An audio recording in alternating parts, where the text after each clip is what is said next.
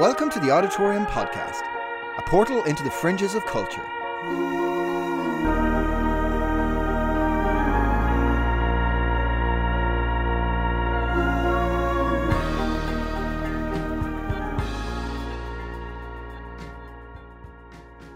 Hello and welcome to the Auditorium Podcast. With me, your presenter, Dr. David Bramwell, and my co-pilot... Shh. Quiet.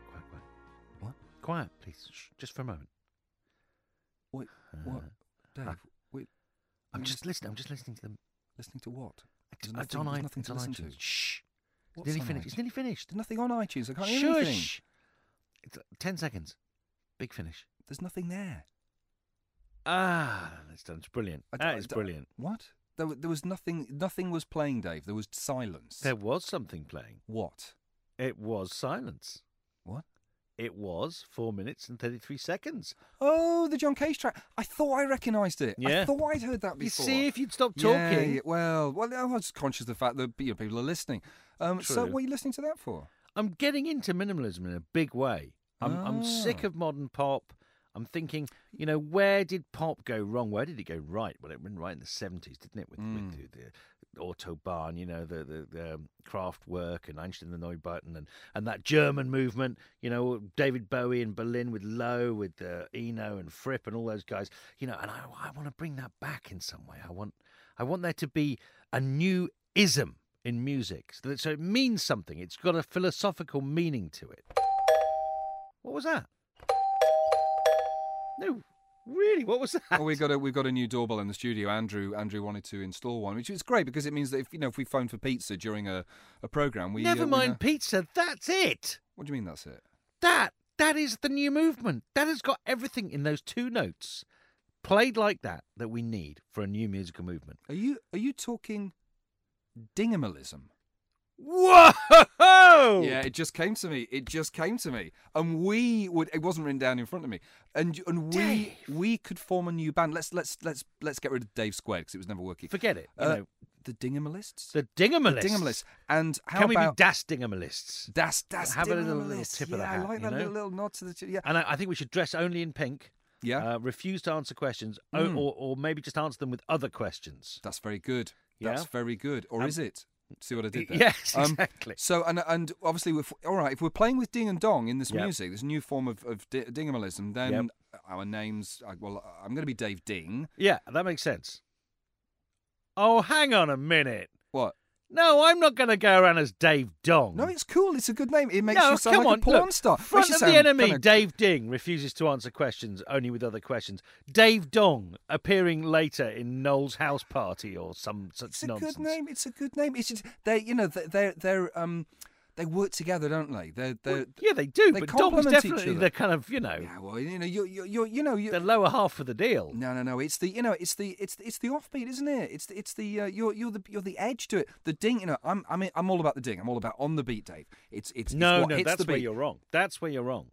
I like the ding, but this should be about the dong. Even though it's called dingamalism, actually, what creates the groove is the dong. It's the crossbeat. This is good. This is good. You see, you're getting into your role. So you are Dave Dong. Dave Dong. You're embodying. So Dave we're Dong. dualists. We're fundamentally Absolutely beautiful. And the problem is ding dong. I don't know. It's very it's very doorbell, isn't it? I mean, what if it needs? Well, there's nothing wrong with that. It needs a rival movement. Everyone's got a doorbell. It's completely democratic. We need a rival movement. We need a kind of Britpop thing, don't we? Yeah, you're right. We do. What could the other movement be called? Hang on a minute. I think we've got a solution to this. What? Today's speaker. No, get out. Seriously. Dave. Get out. Today's speaker, Mathew Clayton, Right, yeah. is giving a talk about Kling Klang. Okay. Which was a musical movement, a little-known musical movement from the 20th century, right, based around the cowbell. And he argues that the cowbell, more than any other instrument in the 20th century, even the synth, defined the modern music. Nice. Cowbell versus doorbell. Bring it. Absolutely. Here he is, Mathew Clayton with Ding Dong versus Kling Klang. I'm 6 years old. I'm in Switzerland. I'm abroad for the first time. And I'm looking down on the valley. I'm on the balcony of the room we were staying in, and I'm in love with Switzerland. I'm absolutely adoring Switzerland. I'm adoring everything about it. I think mainly when I look back, it's because it was a culture that essentially had chocolate right at its centre. And as a 6-year-old, that's kind of what you're interested in. So earlier that day, I'd been into the local village, which was a place called Saas-Fee, the Pearl of the Alps. And it's an interesting place in that there's no cars in there. There have never been any cars in Saas-Fee.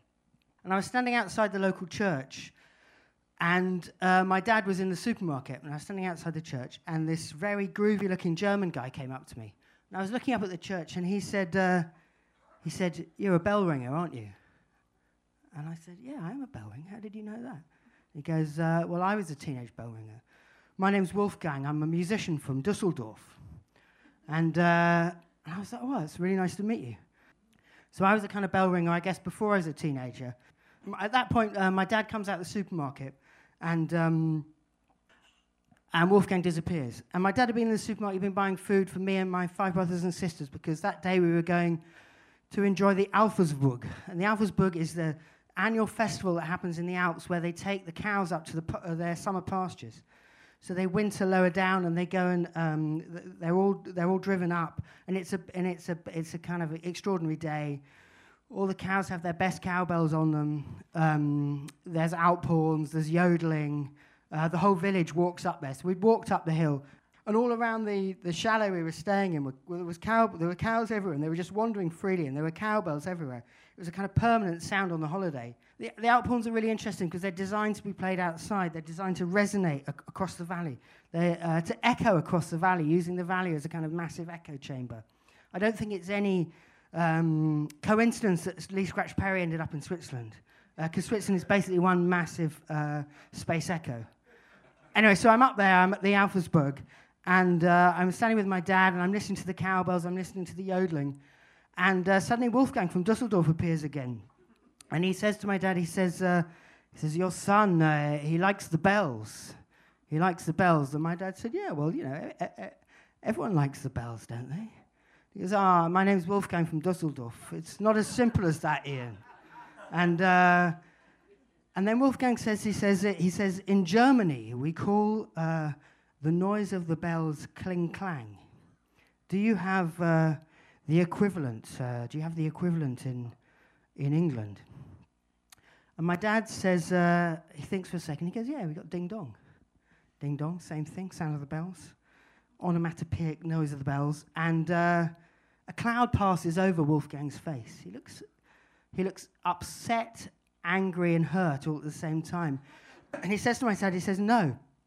He goes, "No, Ian. Kling Klang is not ding dong. Kling Klang is the opposite of ding dong. Kling Klang is the noise of the cowbell. It's the noise of nature. It's the noise of birdsong. It's the noise of randomness. It's the noise of possibility. It's the noise of beauty and chaos.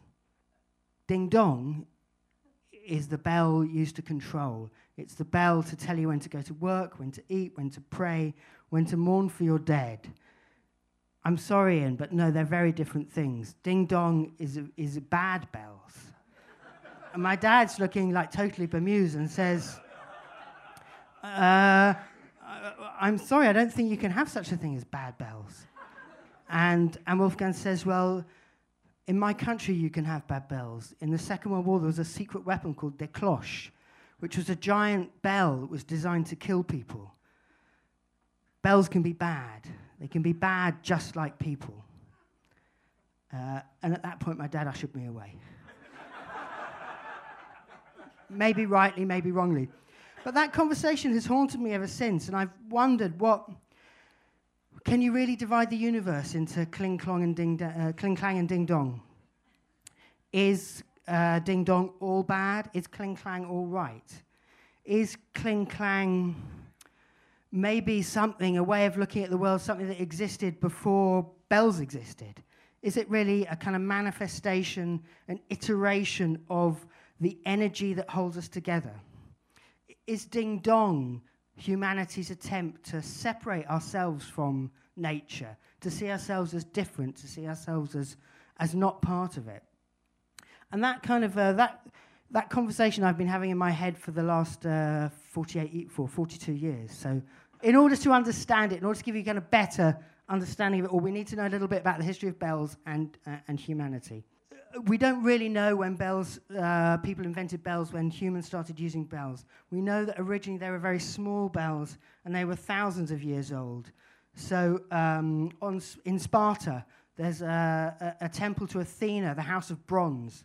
And it's called the House of Bronze because 200 bells were discovered. Terracotta and bronze. Like bronze is the classic metal for bells.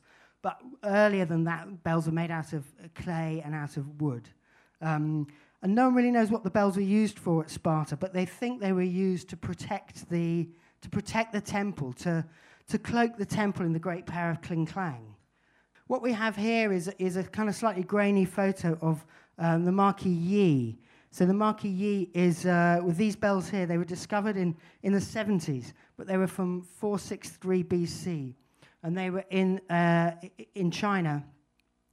And they're the first real evidence, kind of amazing really, of bells being used for purely or mainly a musical purpose. They don't have any clappers in them, any clangers, or any bell ends, whatever you want to call the bit inside. So they're very much a female bell. They're very much a female bell. They haven't been tainted by the male presence that you often find in bells. And they're a two-tone bell. So you bang them on the outside in two different places, and they make two different sounds. There are 64 of them in this set. And in the chamber was about the size of this downstairs area here. There were 3 horses buried there, and there were 21 women buried there, next to this kind of awful person, I guess. So we know that we don't quite know what they meant in Sparta or here, really. Were they just musical instruments? But we know from their earliest days that bells have been associated with the supernatural, with communicating with the gods, communicating with the dead, bringing good luck, and protecting areas. For some reason, we've always kind of done that with bells. So that's a kind of very general background on the early history of bells. And I want to explain a little bit about how ding-dong has developed over the years, how this nefarious power has happened. Bishop Nola of Campania. So that's Bishop Nola. He's in the 5th century. He's the person that introduced bells into Christianity.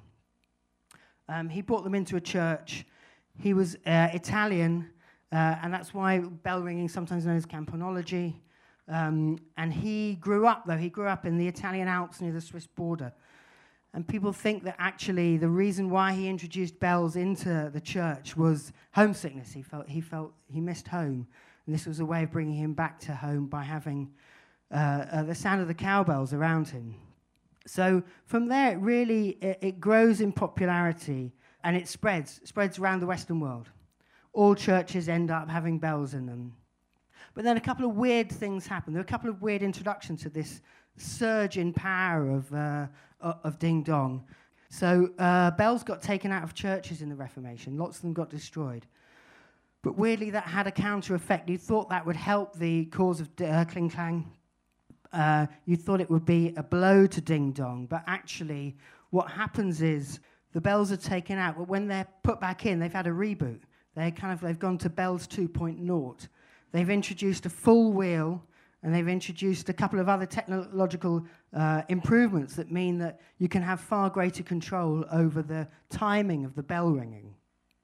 So that kind of happens. And then also, a little bit later, so this is Notre Dame. Quite recently, the bell's been brought back into Notre Dame. Notre Dame is obviously the place where the kind of world's most famous bell ringer, the Quasimodo, lived. And the bells are being put back there because the bells were taken out in the 1790s, the French Revolution. When the French Revolution happened, they tried to secularize French society and rid it of Christianity. And one of the ways they tried to do that was to get rid of the bells. So about 100,000 bells were removed during the French Revolution and turned into cannons and turned into coins. However, the weird thing about Kling Klang and Ding Dong, it's a bit of a yin-yang situation. There's not really, I'm obviously very much in favour of Kling Klang. I'm very much anti-Ding Dong. But the two of them really kind of coexist together, and there's an eternal battle between the two of them for supremacy. And maybe they kind of exist together and you can never really see one of them surviving. So the world's tallest church has been eroded by men's urine. Sadly, the church tower is now gone. It actually has been completely eroded by men's urine. Which is very sad, but also is kind of indicative of a weird thing that happened with bell ringing. So with bells. So you've got this thing where politics intervenes, where religion intervenes, but also kind of humanity intervenes to challenge the power of Ding Dong. And the way humanity intervenes in this particular instance, and there are a couple of other examples I'll go into later of the other ways that it does it, is through a bad behavior. So bell ringers develop their own culture, and the bell ringing culture is totally separate from the church. They have their own, they have a separate entrance to the church. They won't attend the service. Often there'll be a different religion. They start drinking in the bell tower. They start fornicating in the bell tower.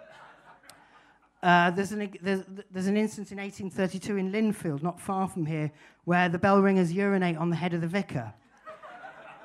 And it causes quite a stink. But there's a weird thing happens in today, like, so my aunt's a bell ringer in Ditchling, and she doesn't attend the service. She has a separate entrance. They all go in there, they ring the bells, and they leave afterwards. And also the other weird thing you see you see of bell ringers, kind of anti-ding-dong, is they start change ringing. Like, change ringing is totally weird. You're not ringing a melody, you're ringing a mathematical sequence that doesn't repeat itself. And the longer that sequence goes on, the more highly accomplished a bell ringer you are. It's really abstract, weird art. You also have, around about this time, you have this kind of bizarre thing where bells start getting bigger. So again, this is Ding Dong, very much in ascendance. So bells start getting bigger, and this is an instance of it, which is, that's 200 tons, cast in 1716. It's the Tsar bell in Moscow. Really just someone trying to show off their power, that they can cast a big bell. It never gets rung. I think in some ways Kling Klang doesn't want it to be rang. So after it's cast, it's being held up by a wooden structure. The wooden structure catches fire, and people throw water on the bell, and the bell cracks. And it's never been, that's where it's been ever since. You might remember at the late 90s, Adamski was discovered living in the bell after he absconded went AWOL on a Russian tour. Some people might remember that, which is kind of extraordinary. So thinking about that kind of good and evil, Ding Dong, Kling Klang, this is the Whitechapel Bell Foundry, currently being turned into luxury flats, which is a shame because it was established in 1520, but whatever. It was the place where the Liberty Bell was cast. So the Liberty Bell that became a symbol of the anti-slavery movement in America, also a bell with a famously cracked bell. But in America, you also have this weird thing where they didn't adopt bells in churches in the same way that Europe did, but they really adopted bells in factories. So lots of factories use them, and people, and they were used to control people's lives. So I've got a quote somewhere in my pocket. It's from 1844. It's from a Massachusetts literary magazine, and someone's saying, up before day at the clang of the bell, out of the mill at the clang of the bell. Everything in obedience to that ding-dong, as though we were living machines. And that's an awful indictment of the sadness of ding-dong, really, I think. The watch and the clock, sadly, that industry starts in Switzerland. Maybe inevitably it starts in Switzerland. But essentially it's a way of taking the factory bell and putting the factory bell in your pocket, on your wall, absolutely everywhere, and it starts taking over. Time starts taking over. Now, the kind of fundamental principles, I think, of understanding Kling Klang is that the time here, for me, on this stage is very different to the time of the guy at the back on his iPhone. He's absolutely in a different space to me. And he's existing on a different time. He's probably a couple of seconds behind me. And the time everywhere is totally different. But for reasons really of industry and capitalism, we start standardizing time.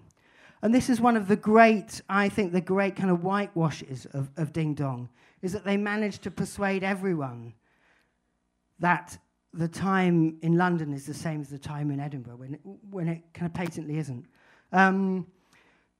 The railways are the real force that drives the standardization of time, and it happens in the mid-19th century. Happens a little bit earlier in Britain than it does in America. There are a couple of places that hold out. Amsterdam, lover of liberty. Amsterdam holds out until the Second World War. Up until the Second World War, Amsterdam's on Amsterdam time. It doesn't even know what that is. However, moments of joy, the cuckoo clock. the cuckoo clock, a kind of classic satirical upending of Ding Dong by the powers of Kling Klang. Again, no one knows who invented it. It came out of Switzerland. It's now mainly made in the Black Forest Ghetto area of Germany. And this is the classic design. It's got the pine kernel weights. Sorry about that joke. There's the cuckoo. The cuckoo pops out there. And no one knows who invented it. And I love that. I love the idea that someone suddenly decided that it would be a good idea to add a two-note mechanical bird to a clock. That's the sort of thing that keeps me going, really, in days like this. There's the nonsense of time and distance. That's kind of what people were thinking about when they standardized time. All right, enough ding-dong. Relax. We're going to talk a bit of Kling Klang for a while. So, Kling Klang. How does Kling Klang manifest itself? How does it kind of come into the kind of human era? How does it show itself?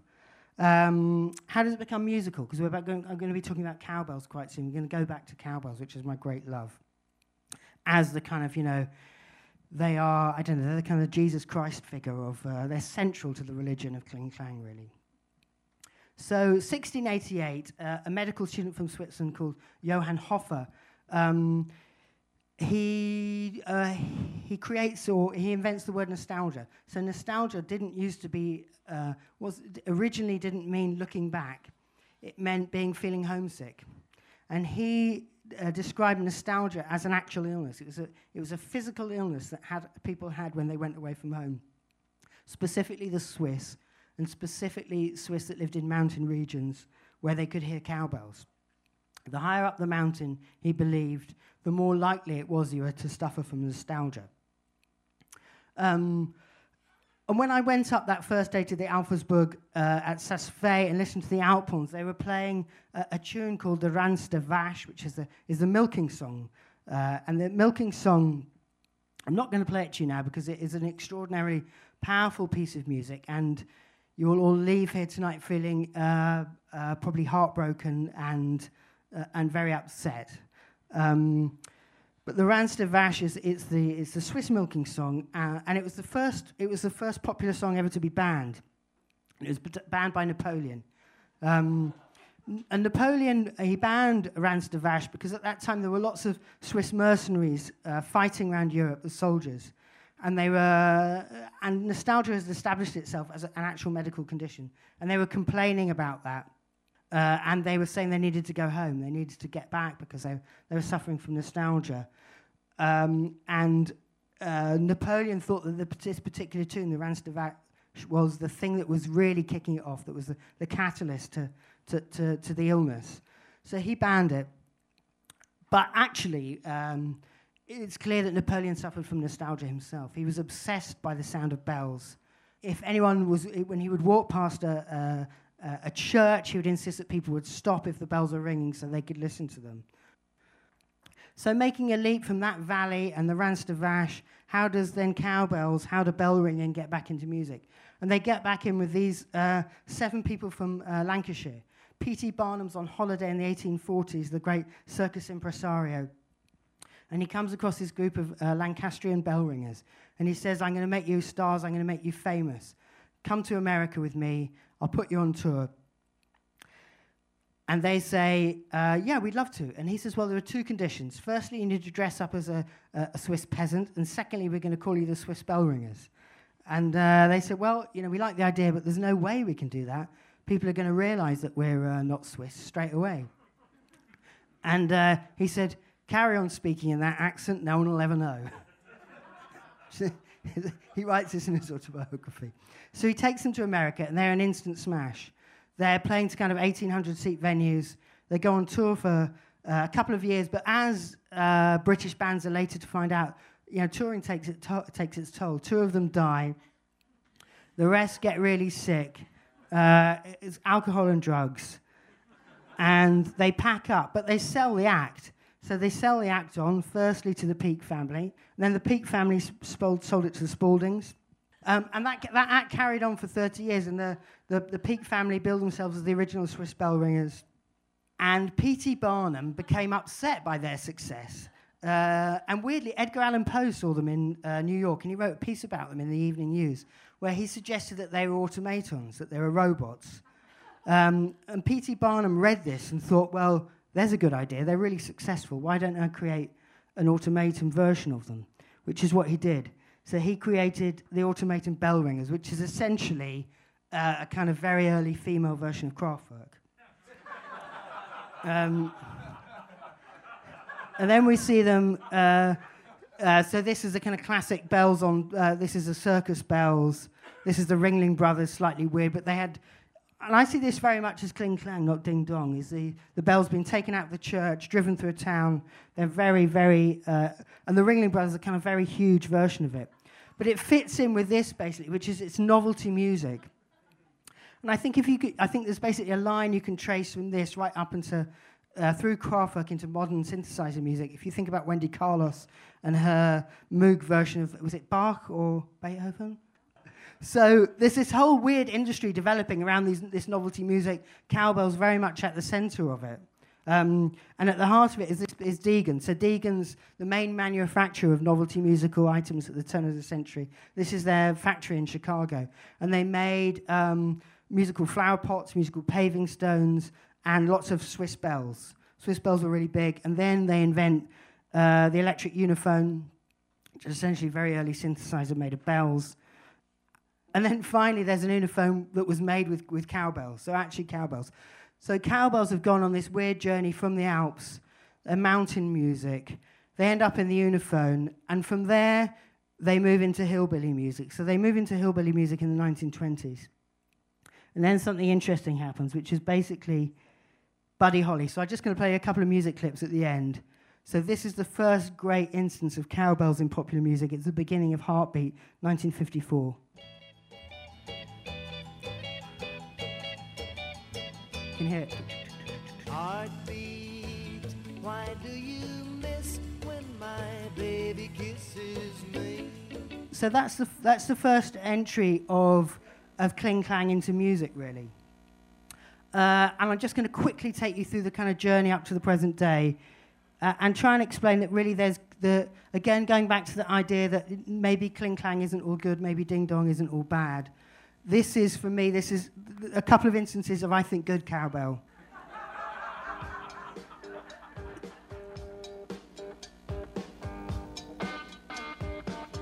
So you can hear Charlie Watts there, and it's really laid back. It's playing slightly behind the beat, and it's adding that indefinable kind of funk to the tune, which you then see repeated in this is Parliament, and this is slightly harder to hear, but can you hear it? It's kind of riding over the top. It's riding in between spaces. It's absolutely not on the beat. For me, that's I guess the ultimate example of Kling Klang in its later musical form. So away from the cowbell in the field to the cowbell in the recording studio. But there's obviously bad cowbell. And this is my example of bad cowbell, which is these fellas here.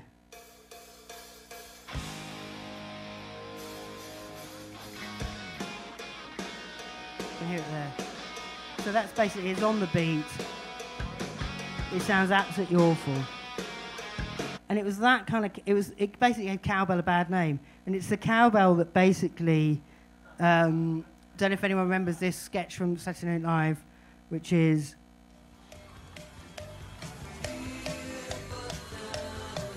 Blue Oyster Cult. I gotta have more cowbell, baby. Guess what? I got a fever. And the only prescription is more cowbell.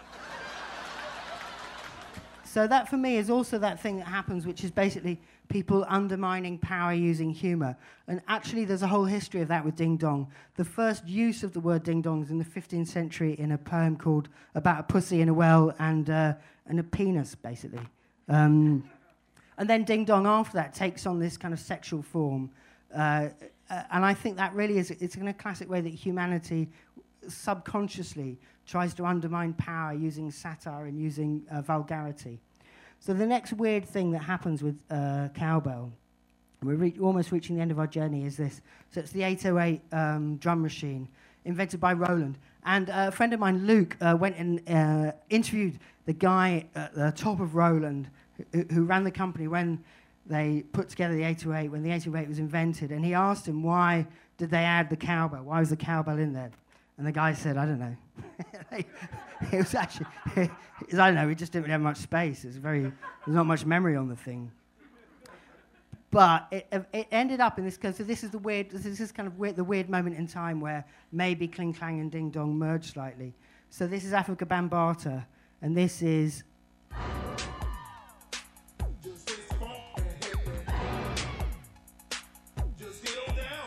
It's slightly harder to hear, but it's the 808 cowbell, basically,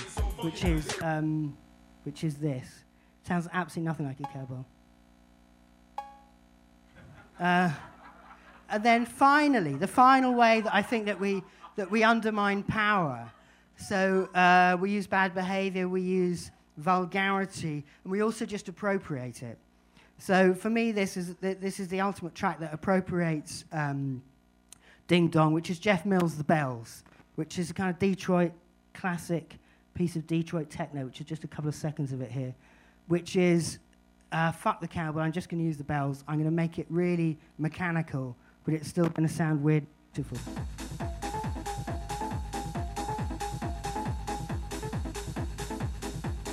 So that's that almost kind of brings us up to the present day, really. And when I started this journey, this was the bit of music that I actually meant to play, but I didn't, which is very. So this is Wolfgang's music. This is Kraftwerk. Obviously, Wolfgang was Wolfgang Flür from Kraftwerk. So this is Kraftwerk in 1973, a year before I met him. And this is their song Kling. I think on from their third LP, which is basically just a beautiful sound of cowbells, really, and other bells. So we're not mountain people. We're from Brighton, but we're hill people. And there used to be hill music. I don't know if anyone's a fan of, like I am, of the great Berkeley Wills. Wrote for the Sussex County magazine in the 1920s, was totally obsessed by the sound of sheep bells on the downs. In his books, just obsess about that. They obsess about sheep bells, and they talk about the way that a good shepherd would tune the bells of his flock so that they would sound melodious. And he describes the way that bells really are. They're a musical manifestation of the landscape, because wherever you walk, the noise changes. If you're walking up a hill, it changes to when you're walking down. But sadly, those sheep bells aren't around anymore. There are no farmers that have them. And I felt very sad about that. And I thought, well, I've got a friend who's works in the British Library, and she's a curator of sound there, Cheryl Tipp. And I said, have you got anything that would sound a little bit like the sound that we would have heard on the downs, the sound of sheep bells? And she sent me this. It's got a slightly weird catalogue number at the start, but bear with it. It's from... Number 201119, Sheep, recorded by Alan Burbage.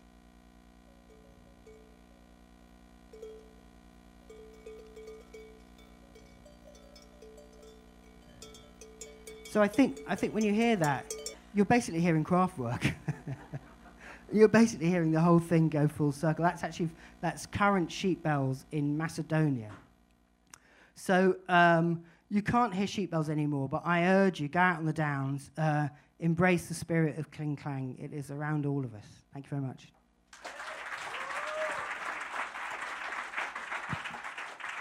Mathew Clayton there with the talk on Kling Klang, which I believe, Dave, is our first post-truth talk. Very, very apposite for I certainly 2017. Think if you look it up on Wikipedia, you may have difficulty finding some of it. That's for sure. Although it isn't our first post-truth, that in itself is a bit of post-truth or alternative facts you're posting there. Because you're absolutely correct. We did have one other.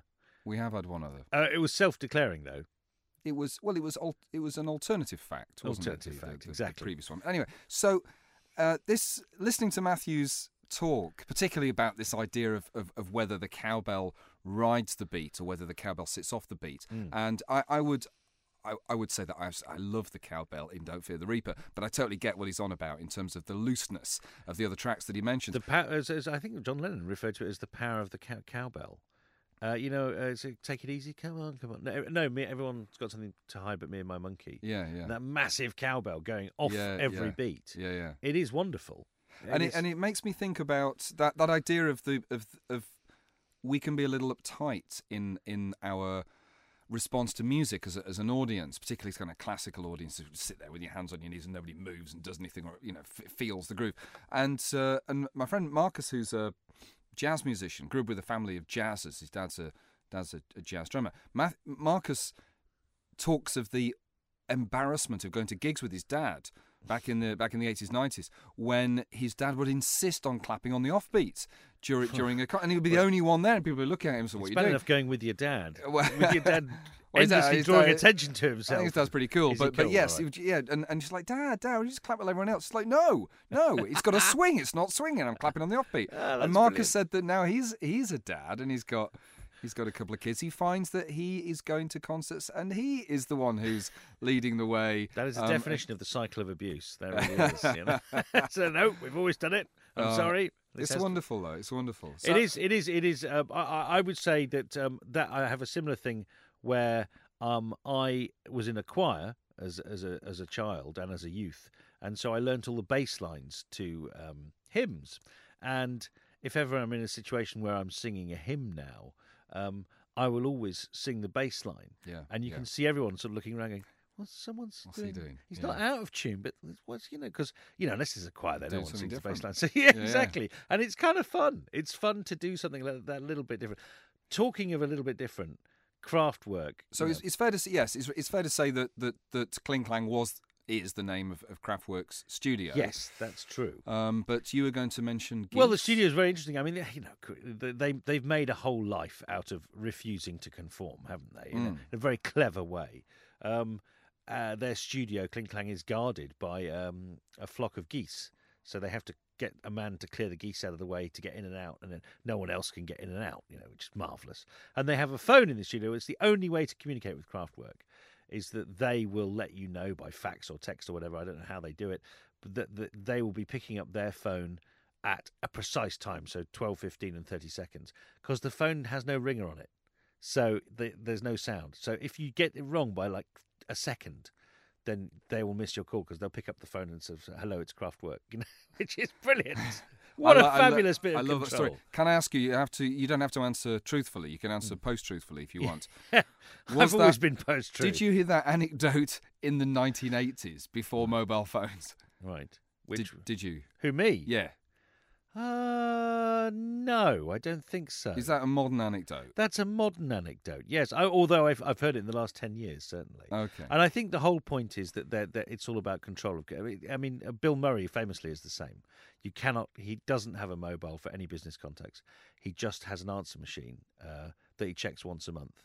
So any offers for films, he just listens, and then his agent will get back to whoever's left the offer. But he won't talk to anyone. He just has a landline answer machine. You ring up and you pitch, and he listens. If we did that, it would be suicidal, wouldn't it? Well, it would be a very quiet answer machine.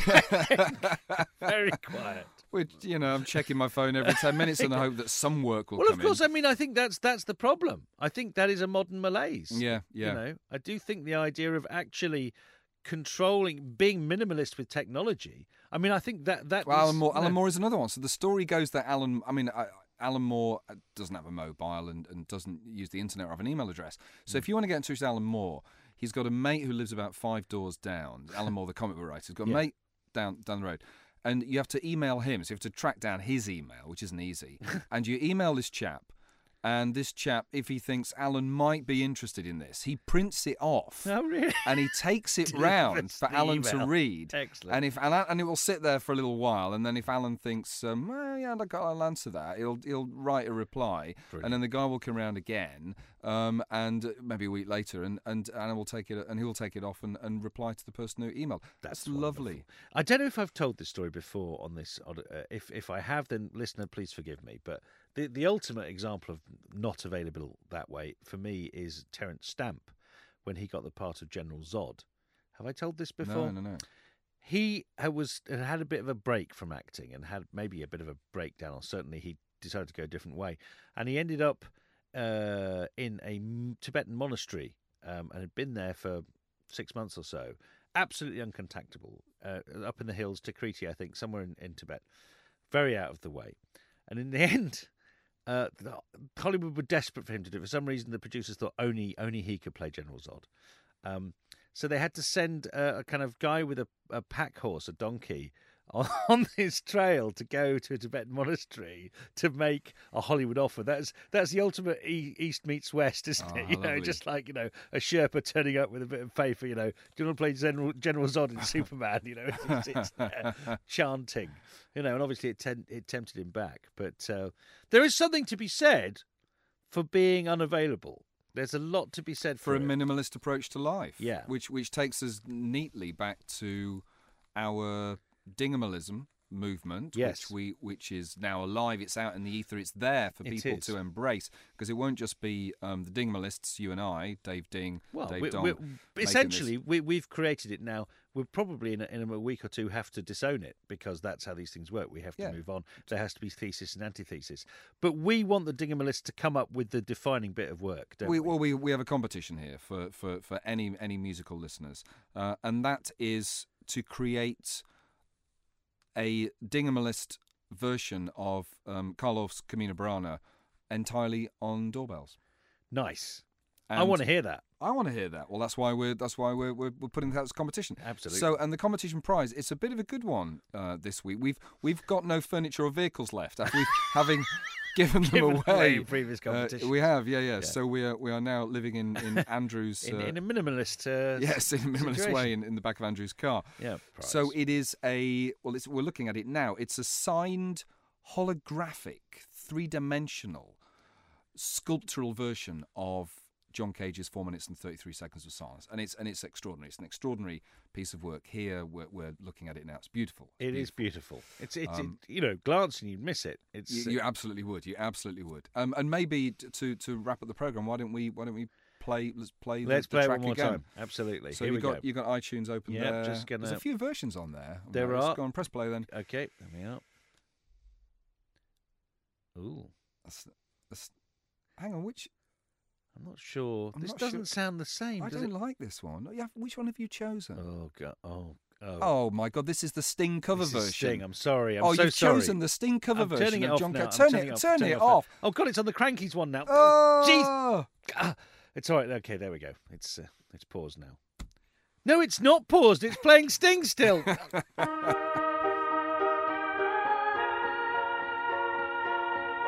The Auditorium is presented by Dr. David Bramwell and Mr. David Mountfield. The producers are Andrew Mailing and David Bramwell. Discover more about the show and upcoming live events at oddpodcast.com. You can follow us on Twitter @oddpodcastuk and contact us through contact@oddpodcast.com. Talks from the Auditorium are featured in Ernest Journal, a magazine for the curious and adventurous. If you like the Auditorium, please leave a review for us on iTunes. The Auditorium is a best-selling book full of fascinating stories about pioneers, outsider artists, adventurers, and counterculture heroes. It's published by Hodder and Stoughton and is available through Amazon and all good bookshops.